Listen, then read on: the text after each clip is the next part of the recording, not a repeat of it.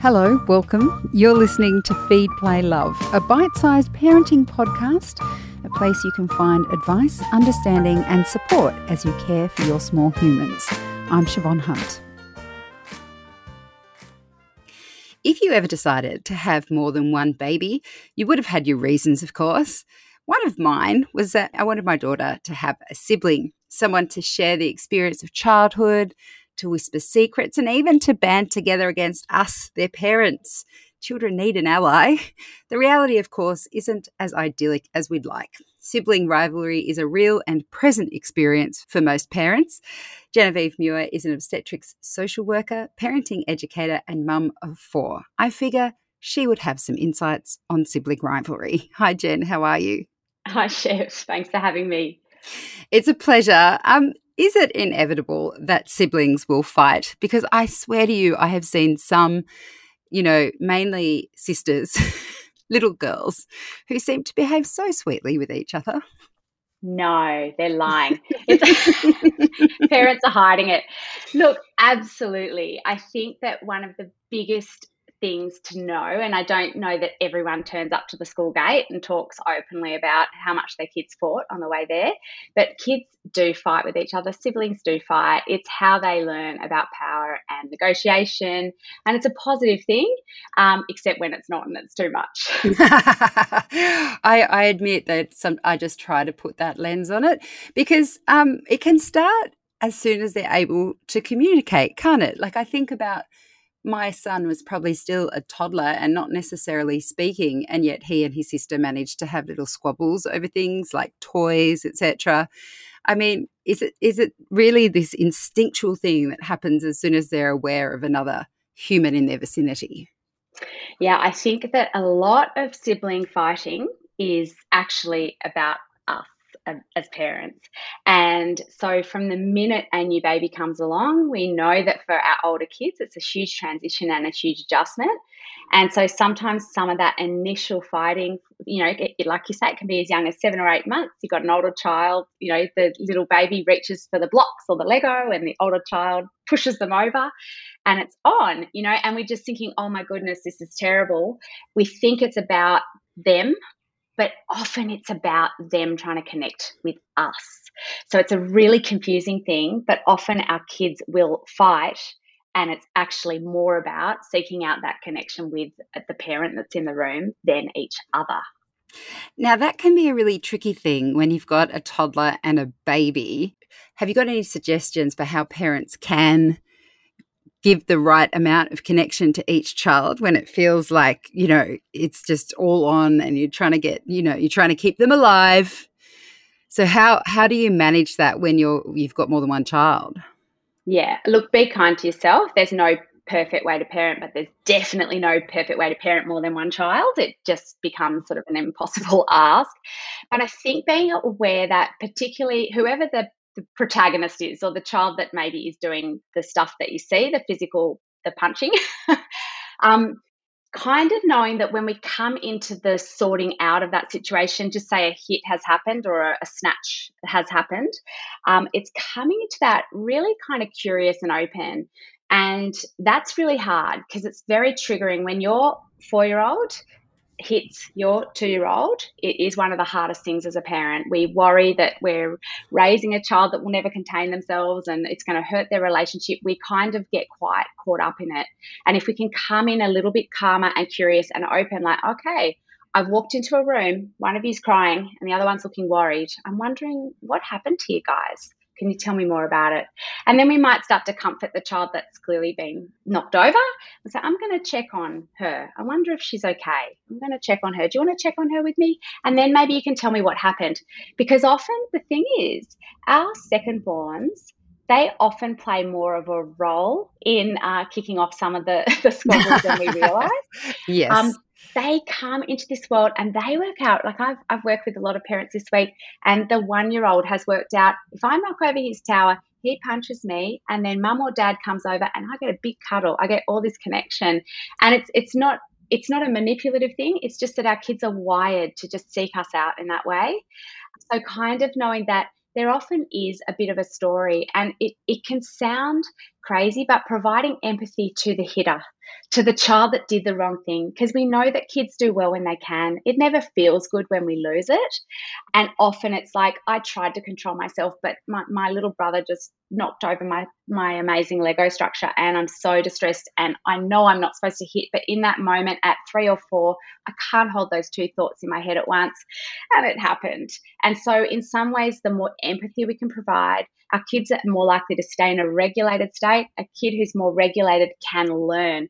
So we've got the capacity to coach them in that moment and say, oh, what could we have done different? If we yell in that moment, which, yeah, we've all done it, let's be honest, our kids go into an unregulated state and they're not able to learn. So they can't hear us. So we can be saying, don't hit, but they're just not able to take that on board. And so it will happen again. Let's talk about older kids. I'm not sure what your kids fight about, but mine. What do you mean? My kids don't fight. They don't fight? Never. Poor boys. Never. Come on. Well, mine are currently in a mortal battle over who gets to sit in the front seat, which is so much more complicated than anyone could possibly imagine, because sometimes their father picks them up, sometimes it's me, sometimes they go to the shops or to a swimming lesson, and it's very hard to keep track of. The issues can seem very trivial, but what's going on in that moment? I guess it's about fairness, isn't it? It's our kids are sort of, as they get older, they're just wired to kind of want to make things fair, and I guess it's fun sitting in the front seat as well, closer Yes. to mum and dad. You feel like the more important person, and so yeah, they're getting into this sort of habit of squabbling. And I hate to say it, Chef, I don't think there's much you can do about this, except I think in my house, one of the things I do is I've got some ground rules. Like, we don't, hit. I don't want them to hit. I don't want them to call each other names or kind of use really sort of shaming language. And aside from that, they're allowed to fight. So in some ways, it's, as parents, learning how to actually, as annoying as fighting is, step out of the middle of it. And as long as we've modeled that ability to stop when we hit a limit and kind of not hit or hurt, and check on another person when they're upset, they should start to start working these things out for themselves.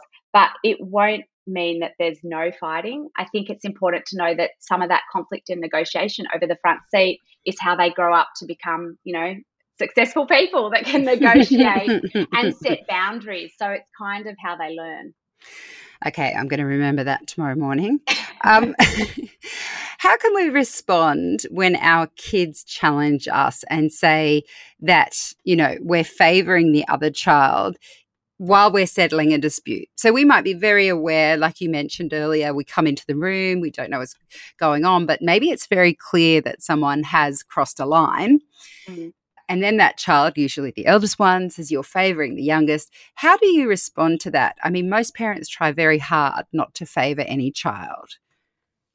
Yeah, that's an awesome question. And my answer is always that we try to hear and be with the emotional need that's in front of us. So if my child is saying you're favouring the other child, what we want to say as parents is, no, I'm not, I love you the same, and I'm just going to make this better.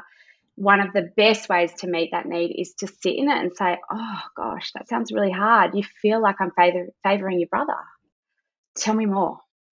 And we just stop and we just allow that. It's super uncomfortable for us because we always want to make it okay for our kids, and we don't want them to think that we have favoured the brother. But actually, if we can stop and say, wow, that sounds really hard for you. Often with our kids, no matter what it is, they just need to be seen and heard, and then they can move on. And it's the same as us, but it's easy to miss, and it's easy to want to make it better. So what if you do that and then they start pointing out all these things that are patently not true? Can you tell I've had this discussion before? I feel like we're talking about your family here. Well, life is content, as they say, Jen.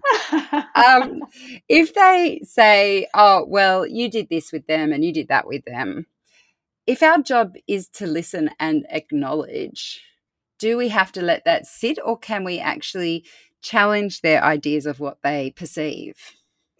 I would try letting it sit. I would try going, wow, yeah, it's, Yeah, I can see how that seems like that.